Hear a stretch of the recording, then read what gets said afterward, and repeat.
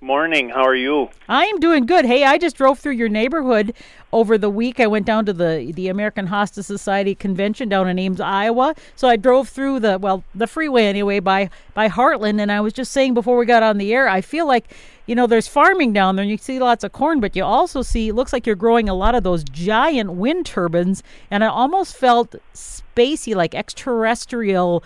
I felt so tiny in these giant wind turbines. Just amazing.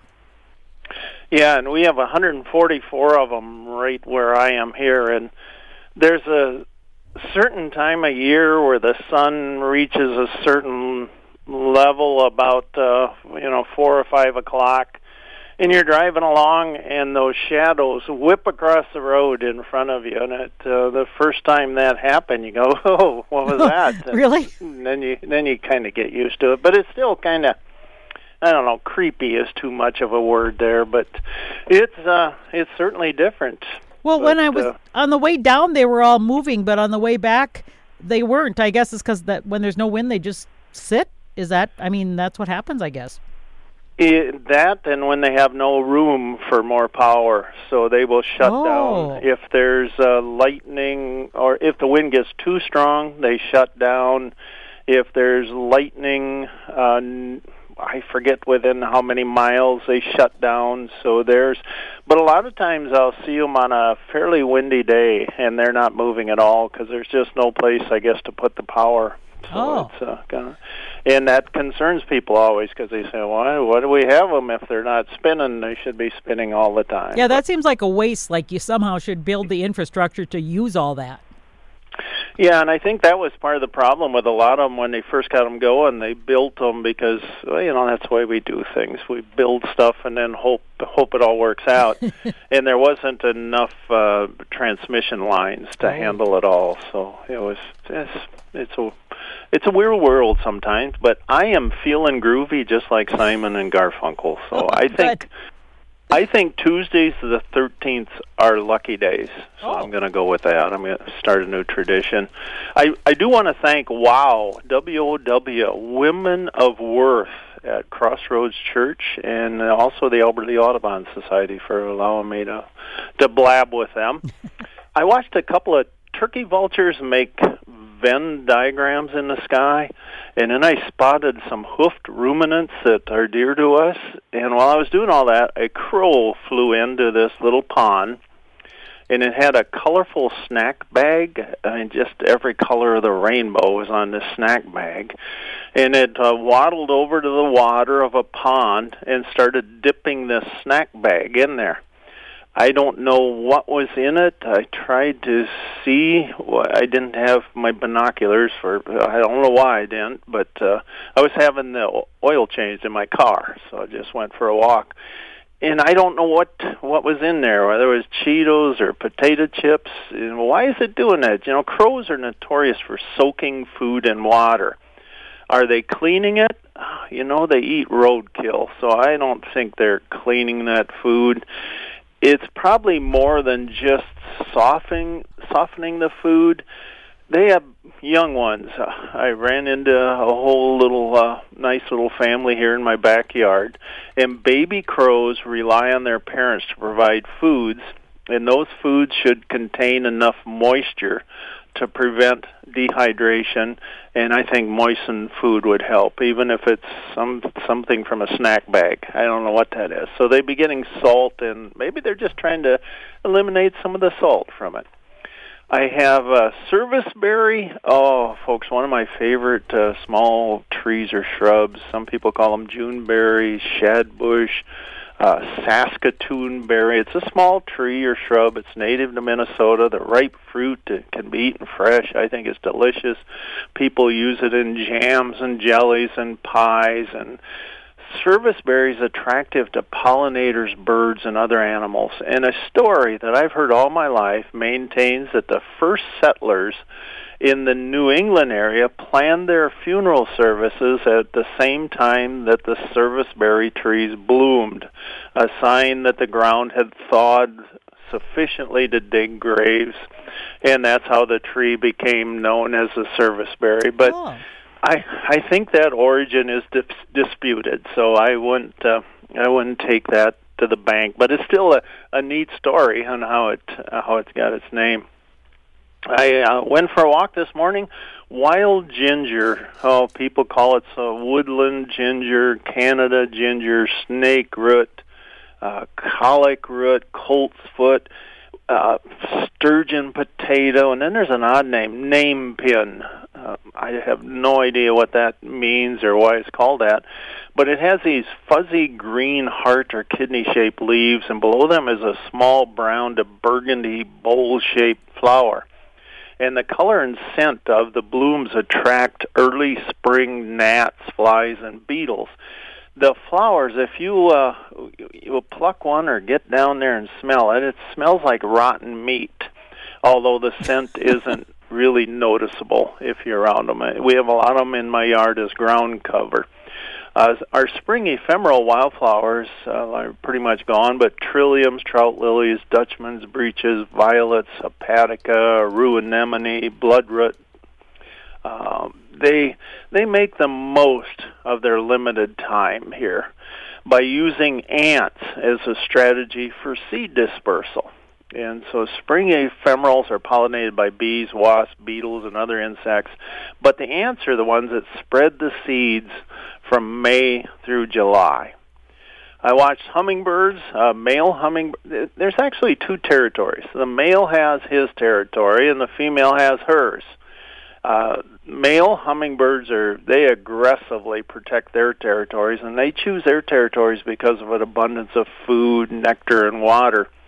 And their territories are about a quarter acre, so they're not huge, but the hummingbird's not huge.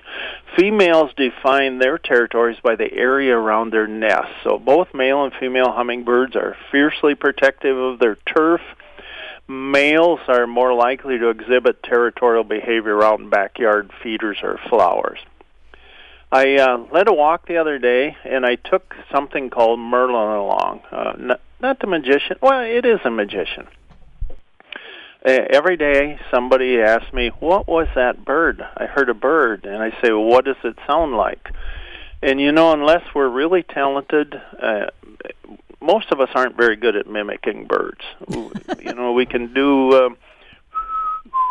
a chickadee and things. How and about there are some bark? Yeah, there's and somebody was saying, if there was only an app that could tell you. Well, there is. There's a free app. It's called Merlin. It's created by the Cornell Lab of Ornithology. And one of the app's features is called Sound ID, which analyzes audio in real time. And you can discover feathered neighbors by opening the app, clicking Sound ID, and then you press a microphone icon. The app records all sounds, suggests bird identification, and it's that simple. It's free. I tell everybody that, check your allotted space in there because it will use up some space, of course. But Merlin ID, I took it for a walk in the yard here, and it was amazing how many birds it found. A Baltimore Oriole was just doing a short whistle, and it identified it as an osprey. So it is not 100%, but boy, I bet it's 90% or 95% or something. It's really amazingly good, and I think it'll get better. Again, it's free. It's called Merlin. Al, it's ironic that you should mention that because Ron Hartman of Freeborn Lake said, Al, my Merlin phone app has identified two birds this spring that are new to me. The first is the brown-headed cowbird. What connection do cows have with it? And the second is a dick thistle. Dick thistle? What is up with that? Dick thistle. Yeah, what is up with that name? So first, the cowbird he saw wants to know if they have a connection to cows, and the next is the dick thistle, which is wondering what's up with the name. Hey, thanks, Ron. It's a good guy there, so it's nice to hear from him. He lives on beautiful Freeborn Lake. I got to add that, right near where you'd kind of expect it to be, Freeborn, Minnesota. Dick thistles are the last bird that I see here as far as migrating in. They're like a poor man's meadowlark. They're just smaller. They have this cardigan sweater look, and they sing their name. And I think that's how they got their name, Ron. I don't know any other way. I'm doing a breeding bird survey tomorrow. And one of the reasons I kind of wait to do it till a few days have gone by in June is because I always want to hear the dickcissels. They're lovely little birds. They're kind of if you look at them from the back, they're kind of a sparrowy looking guy, but then they have a little yellow above the eye, and they have a little black bib, and they're just, they're incredibly, incredibly beautiful. And brown-headed cowbirds, they like cows. Every year somebody sends me a photo of either a starling or a brown-headed cowbird on a cow. And they make there's a song I wish I could do. It's kind of like dripping water. They do all these different sounds, and they are really beautiful birds. People do not like them very much because they're nest parasites, so they're not the most popular of bird. I used to work at the Kirtland's Warbler thing out in Michigan, and they would live trap these guys. Just try to get so the Kirtlands could reestablish their population. And it works, so I'm happy to have that. Are they eating insects around the cows? Yeah, but they feed mostly on seeds from grasses and weeds, throw in some crop grains, but they do eat insects, grasshoppers and beetles, and they are often caught as cows and horses stir them into movement. So they could have easily been called brown-headed horse birds or brown-headed buffalo birds, because I imagine they did the same thing with our bison. So they could have been brown-headed bison birds. And female cowbirds will lay up to 40 eggs in the nests of other birds. So as you might imagine by that, they're not a very big bird. They have a huge calcium requirement for laying so many eggs. So to satisfy that, they will eat snail shells on occasion, and sometimes eggs taken from nests they visited. And boy, I can just imagine how tasty snail shells are.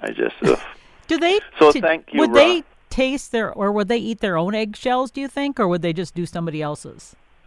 I would guess they'd probably just do someone else's. They're not nice. Yeah, unless they dropped one on the ground, who knows what they'd eat then. If you get hungry enough, you might eat anything. Oh, I did look up, this reminds me, somebody, we were talking about the hummingbirds becoming impaled in jelly last week, and they referenced Bird Safer jelly at Wild Birds Unlimited. So I went right to the top, Wild Birds Unlimited. So they have, they offer birdberry jelly. And it says you can attract orioles and other fruit-loving birds with a delicious grape blackberry jelly made especially for wild birds. It's made with real fruit juice, sugar, and pectin. It contains no high fructose corn syrup like most grocery store brands, so it's better for your backyard birds. This is an ad from Wild Birds Unlimited. I should add that. Sure. Unique grape and blackberry jelly is an instant hit when used with any of our WBU Oreo feeders. Blackberry jelly features no artificial flavors, no preservatives, and does not need refrigeration. And then they just referenced their feeders. So maybe some of the feeders, I didn't see anything that said some of them were safer. Maybe some of them have very small portals for the birds to eat the jelly, so it's making it impossible for them to get stuck in there. And I don't know. I didn't see that, but that'd be a good thing if they could find it. Okay, Charlie from Wells says, I have a question for Al Batt. I rescued a baby robin that could only fly a little bit from a grain pit the other day, and the parents were upset with me while I was trying to rescue it. After I had returned the bird to the open area, it was able to fly. The parents and it seemed to be some other friends were still very upset with me and were closing in on me a little bit by little bit for up to 5 minutes after I had rescued their young. I was trying to whistle softly to calm them down, but they were making me uncomfortable. while I was working, so I whistled extremely loud and scared them off. Do you suppose that they still saw me as a threat? Do you know why they would still be so angry at me even after I saved their baby? Charlie from Wells. Charlie, it's great to hear from you. And yeah, they don't know that we're up to good things sometimes. They see us as predators when we grab their young, because their baby's crying, and you know how it is with a crying baby. I've held a lot of crying babies, and somebody quickly snatches them from my arms, saying, "You're doing this" or something. So that's true, and I don't think they remember faces, Charlie, as well as crows do. If you tick off a crow, I think they remember your face forever. They've done a lot of tests on that. So I'm sure the robins will get over it. But it was nothing personal. They were just protecting their baby. And when they yell, then the relatives come over. They may have been fighting about everything, but all of a sudden you are their common enemy because you're chasing a little baby. And robin babies get out of the nest much too early. They can't fly. They're down there on the ground. So they just kind of flutter around, and the parents take care of them. They're great parents. So you did a good thing, Charlie, and sometimes we take a little abuse when we do good things. Heard from Micah, sent a thing to you, Karen, said, please talk about the wolverine. Always happy when something so rare is spotted. And hopefully there's a mate nearby if there's time, a couple of groaners for Al. What do you call a hippie's wife? And which bear is the most condescending? And a hippie's wife is a Mississippi. And a bear that's most condescending, a panda. I didn't hear about the wolverine. I was going to check on that. I don't know where it was seen or anything, Micah, so I'm behind. I've been traveling and working out of state. I know I looked up something that I'd written like a year or so ago, and the last wolverine seen in Minnesota at that time, the last official record of a wild wolverine in Minnesota was a specimen taken in, nobody will get the year right, 1899 in Itasca County. But the University of Minnesota says wolverines were more common in northern Minnesota until nearly extirpated by trappers in the 1920s. So those dates don't match up. The Wolverine Foundation says the most recent verifiable record of a wolverine occurring in Minnesota was from that 1899, but mentions a documented record from northeastern Minnesota in 1965. A wolverine shot and killed in North Dakota was in 2016, was the first wolverine reported in that state in nearly 150 years. So I'm going to check on that, and I'm sorry I missed any wolverine reports there, Micah. Mary, Monnier, Monnier, from Grand Meadow. How about Manier? You think it'd be Manier? I don't know. Okay. I got Mary right, I think. And she said, she sent me a photo and said this hawk is bathing outside my living room window in a bird bath. And yesterday I found a bunch of gray mourning dove feathers under my bird feeder, and I've noticed my hummingbird population has decreased. No. Is he or she the culprit? I live... it's an accipitor, and it looks like it might be a Cooper's hawk, Mary, as it's a sizable raptor, likely a female. Cooper's hawks are noted for preying upon mourning doves, and I'm generalizing here, but sharp-shinned hawks target smaller birds such as sparrows. Joanne Phillips of Heartland says orioles for the first time nesting in their farmyard and hearing Eurasian collared doves every day. Jeannie Mortensen of Faribault says, I have a duck problem. I don't have my wildlife license anymore, so I need help. A mama duck has nested across the street and sitting on a huge number of eggs. Papa was with her and is no longer around. I put a large bowl of water there, and she's eating grass. She's starting to pluck some down from her nest and is sitting for over a week. There's no water around. And if and when they hatch, it'll be a nightmare. There's a four-way stop where she's nesting. Who could I call to get help? There's also a mean old cat running. Great to hear from you, Jeannie. This is something really happens quite often. Mallard hens like nesting places that feel secure to them. And the drake, he's a deadbeat dad. They don't incubate the eggs or provide any care. But he shows up once in a while because the pair bond may persist after she lays her eggs. In that case, the males may accompany females when they take their daily breaks from incubating. And a typical clutch, it might be up to 13 eggs, and she lays the eggs at 1 or 2 day intervals, and she doesn't begin incubation till all the eggs are laid. Weather conditions during the laying phase don't seem to affect the clutch much. Once incubation begins, the mallard, she'll sit on those eggs most of the day for 25, maybe 29 days. As far as waking, if you see her coming out or getting close, I would notify if there's a local animal control or maybe police officers. Otherwise, if you have good neighbors, people get joy out of helping ducks across roads. It's just a neat thing to do, and it makes us feel like we're earning our oxygen. So good luck with that, Jeannie. And demusing. Oh, I'm sorry. Oh, I was going to say, I've got a note from our friend Jennifer. Yeah, sure. Do you want me to read that now? She Sure. says, "Hello, ma'am. Please ask the bird guy about peacocks.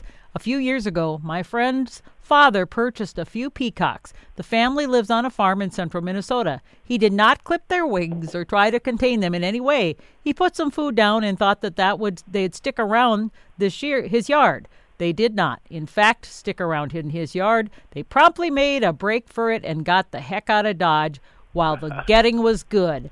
I heard reports of peacocks being sighted in the area for the rest of the summer, including one that got hit by a car. Imagine that, the guy's surprise. But I never heard anything else about them. Where are peacocks from? Do you think they could survive out there on their own? Do you think that those fancy birds could eventually grow from a few birds to a full-blown population like parakeets in New York City? Would the gene pool be too small for that with just a few birds? I'm not a hunter, but would it be legal to shoot one if you saw it? Do people eat peacocks? Do you think they taste like fancy chicken? Thank you, Jennifer." Thanks, Jennifer. I raised them for many, many years, so they are beautiful birds. I know they're the blue and the Indian peafowl. They come from India, and we had some green peafowl, and they're from Southeast Asia. And there is an African species that I did not have. They are big birds. They don't like being, at least ours didn't like being cooped up. They like being up in the trees, and they would make these loud sounds. And I've never eaten one, so I can't tell you what they taste like. I would guess pheasant if I had to guess. And there's places where they, not in Minnesota probably so much, but there's places in this country where there is a feral population of them, so they are able to breed and at least survive. Some of them do survive. So thank you, Jennifer. If you've eaten one, let us know what it tastes like. Dean Musing sent me a picture of a black squirrel with a kind of a reddish-colored tail. I see that every so often. It was in his daughter in White Bear Lake took a picture of it, and he asked if bluebirds will nest in a yard with tree swallows.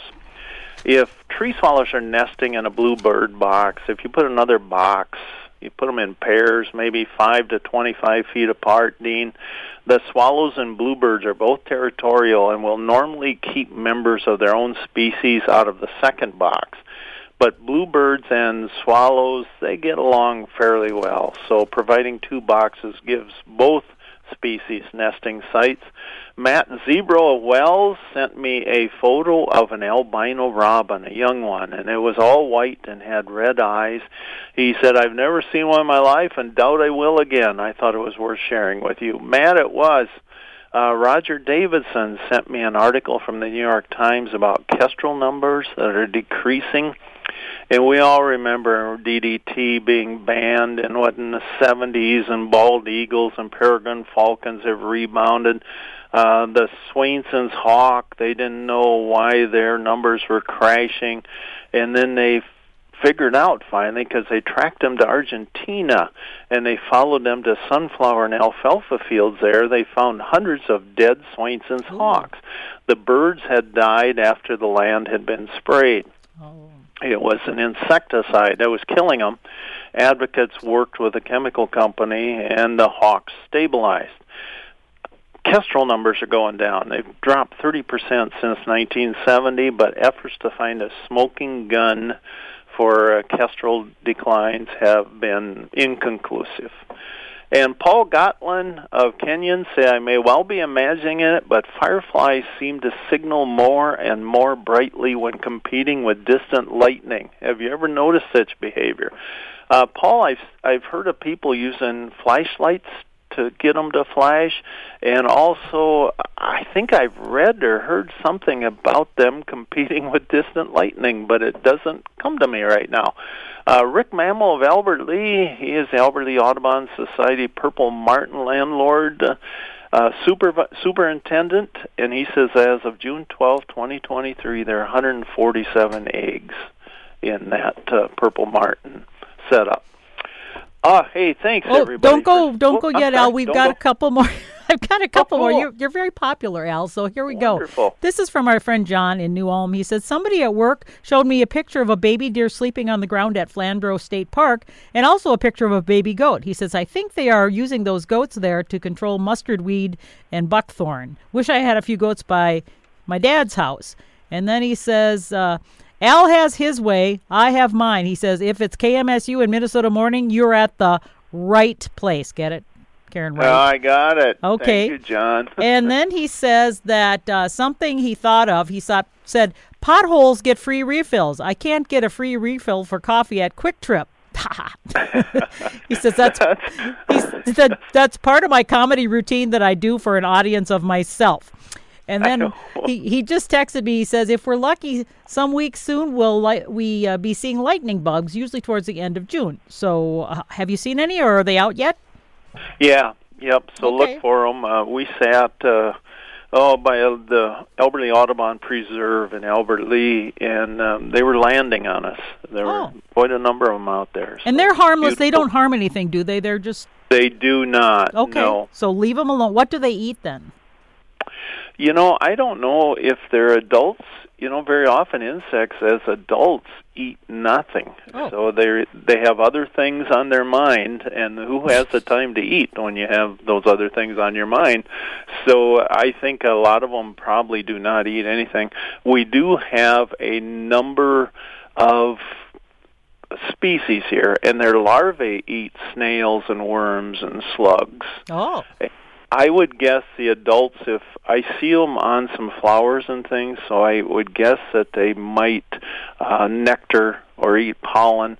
And then there's at least one species that the adults eat other fireflies. So there's quite a difference in their diets. I've got one more. Hello, this is a question for Al Batt. If I have the right number, which they did, is Al going to be touring anywhere soon? What are some dates that I could see him in the Mankato area? Thank you. Thanks. Boy, I'd have to look that up, and I promise you I will mention that. I am going to be on the Pelican Breeze, I know, 4 or 5 times coming up here, a big boat that goes out on the lake, and we look at stuff. So I'm going to make a note of that, and I will mention it next week. I want to thank everyone for sitting on the front porch with us. Yeah, you know, I've been bunking in a lovely hotel in Ohio. You know, Ohio, round on the ends and high in the middle. I enjoyed being in the Buckeye State. The temperature attempted to exceed the 80s. It was like 88, I think, as I climbed into bed. And the air conditioning screamed. I mean, screamed. My wife always says things scream like a banshee. This one screamed like a banshee. And then it began to whimper, like that. And I tried to tough it out. I didn't figure sweating would kill me. But then the air conditioner, it emitted a smell of fried wiring.